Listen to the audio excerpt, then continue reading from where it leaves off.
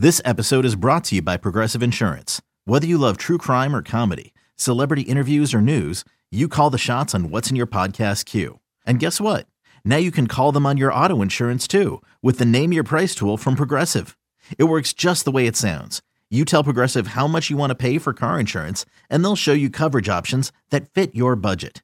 Get your quote today at Progressive.com to join the over 28 million drivers who trust Progressive. Progressive Casualty Insurance Company and Affiliates. Price and coverage match limited by state law. You could spend the weekend doing the same old whatever, or you could conquer the weekend in the all-new Hyundai Santa Fe. Visit HyundaiUSA.com for more details. Hyundai, there's joy in every journey. Mother's Day is around the corner. Find the perfect gift for the mom in your life with a stunning piece of jewelry from Blue Nile. From timeless pearls to dazzling gemstones, Blue Nile has something she'll adore. Need it fast? Most items can ship overnight. Plus, enjoy guaranteed free shipping and returns. Don't miss our special Mother's Day deals. Save big on the season's most beautiful trends. For a limited time, get up to 50% off by going to BlueNile.com. That's BlueNile.com. All right, let's move on to our next category. We can make this a 2-minute drill because I think we got some things we just have to wrap up. Dan, I want to ask the question that will come up. It's the most talk radio-oriented question that you may hear this week. It's also one you'll be asked and maybe you'd keep an eye out for. Is there any reason to wonder, or I guess we talk about Justin Fields and his hold on the job, is Tyson Bagent a quarterback that you feel like you're going to see this year than maybe you did last week? Is the backup quarterback for the Bears any closer to seeing the field than he was before they started 0-3? I mean, boy, with the direction this thing is going, I think at some point, if it continues down this road, you have to take a look at that. Now, you have to do that kid a service as well and make sure that he's ready. You know, this is still an undrafted rookie with a ton of college experience at the level that he played at, but still has to learn a lot about what this NFL game looks like. I know everyone got very excited in the month of August to see that kid play in the preseason. He was chucking the ball around to Doris Fountain. You know what I mean? Like, he has almost no chemistry, rapport, reps with the starting unit that the Bears have here. So there's a lot that goes into that. I guess the long answer is that. The short answer is, yeah, I would think at some point, for a lot of different reasons, you're going to see this kid make a start this year. Who knows when that comes? Bigsy and I were having a debate for our true or false thing on ChicagoTribune.com on whether Justin could benefit from a break right now. I think the answer to that is yes. That doesn't mean I'm advocating for him to be pulled. I think, like you have this game Sunday against the Broncos team that just gave up 726 yards. That should be an opportunity that you seize onto, as much as you seize onto any opportunity. But I think that the short week next week, you come after that Commanders game and they just need to give Justin 3 days in Cabo or go somewhere, dude, and just decompress and get away from this, because you could see kind of the weight of the pressure and the weight of the losing streak and the weight of everything kind of adding up on him. And I think there's going to need a point where he just needs to take a step back for even 3 days and just take a breath. Nate Davis did not play. We talked about that post game. He was in uniform. He was not a healthy scratch, but he also was a backup. What did Matt Eberflus say, if anything, about his status moving forward on Monday? Yeah, no additional news on that front. It's somehow a very controversial topic. You're not allowed to express many opinions on it without getting backlash. I think that the Bears signed a guy for $30 million with the hope that he'd be an anchor on the offensive line. I'm very sensitive to Hey, it's Kaylee Cuoco for Priceline. Ready to go to your happy place for a happy price? Well, why didn't you say so? Just download the Priceline app right now and save up to 60% on hotels. So whether it's Cousin Kevin's Kazoo Concert in Kansas City, go Kevin, or Becky's Bachelorette Bash in Bermuda, you never have to miss a trip ever again. So download the Priceline app today. Your savings are waiting.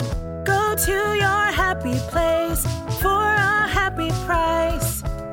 Go to your happy price, Priceline. The losing a parent aspect of this, it's an absolutely gutting thing to go through. And, I return to a job typing words on a computer. He returns to a job that requires you to be really, really, really mentally strong in order to keep people from getting hurt, including yourself. So I don't think there's any right or wrong answer here. I just think that, this is a guy who's missed an awful lot of time now, and catching up is going to be very difficult. Well, and I'll just add to this. I think everybody, unfortunately, can relate to the grief of losing a parent, and I don't want to make a judgment on that because it is difficult. I think in that context, the Bears, organizationally probably didn't do him any favors, though, by in the NFL, the mentality is if you are dressed, you play, and you are active, you play, or you're available to play. And if you're not ready to play, then nobody, I don't want to say nobody, but I think I would understand and have some grace there and some empathy if he's not ready mentally to do that, or physically, conditioning wise, because of the time he missed grieving or dealing with his family issue. We're all adults here. I think we can all understand that. But when they put him in a uniform, they made all questions about his availability fair game. Sure. I'm sorry. This is the way it works in professional sports, in whatever, whether it's any sport. So that's why I think I consistently or continually going to ask this question about, has there been an adequate explanation for why he wasn't available for an offensive line that is struggling right now? Yeah. Has there been an adequate explanation? That's like, you can write that on the top of my my Word document every time I walk in here. Has there been an adequate explanation? I'm batting like 275 over 11 years with getting adequate explanations on things. So, yeah, stop there. I feel your pain. So I think the other thing I was curious about, Tremaine Edmunds, according to Next Gen Research, I think there's a statistic out there that he was targeted 11 times and gave up 10 completions. And this is a guy that came to the Bears with positive metrics in pass defense. Is he just picked on? Is it just a product of playing the Chiefs? This is what Patrick Mahomes and Travis Kelce are going to do to linebackers who try to dare to cover them.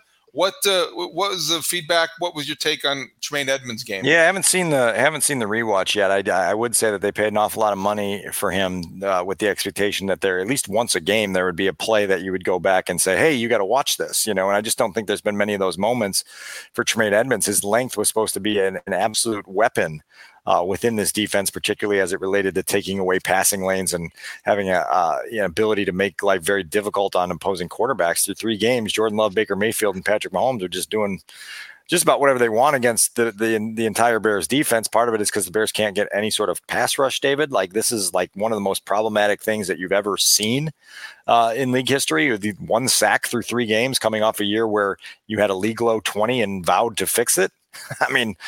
Yeah. So, look, Tremaine Edmunds has got to play better. He left the game Sunday as well. Matt Eberflus said on Monday afternoon that he's fine. He was cleared and would have been able to go back in if it was a closer game at the end of Sunday's game. So that's where that stands. But look, like, return on investment, man, like that's a guy that you made the headliner of your free agent class in March. And at some point, there's got to be some dividends to that. Anything else stand out that we didn't get to? We covered a lot of ground. There's a lot of stuff going on, and I'm sure that this week will bring its own share of news. Hopefully it'll be a little quieter than last week. Yeah, I'd just say the last thing I would say is that one of the 2 players that we talked to on Monday was Roschon Johnson. For a rookie. You understand the maturity, you understand the natural leadership ability, you understand that this kid has a perspective that if he can continue to evolve as a playmaker and can continue to be a major part of this offense, guys will respond to this guy. He goes about it the right way. He says the right things. He understands what this is all about. In a time where there's a lot of things to be worried about here, there's a bright spot where you say, okay, that dude looks like everything that they advertised him to be in a lot of different ways. And it was just refreshing to see him come and handle himself the way he did after, first of all, to be a rookie and kind of be the spokesperson today for one of the worst losses that either of us have seen in decades. That says something.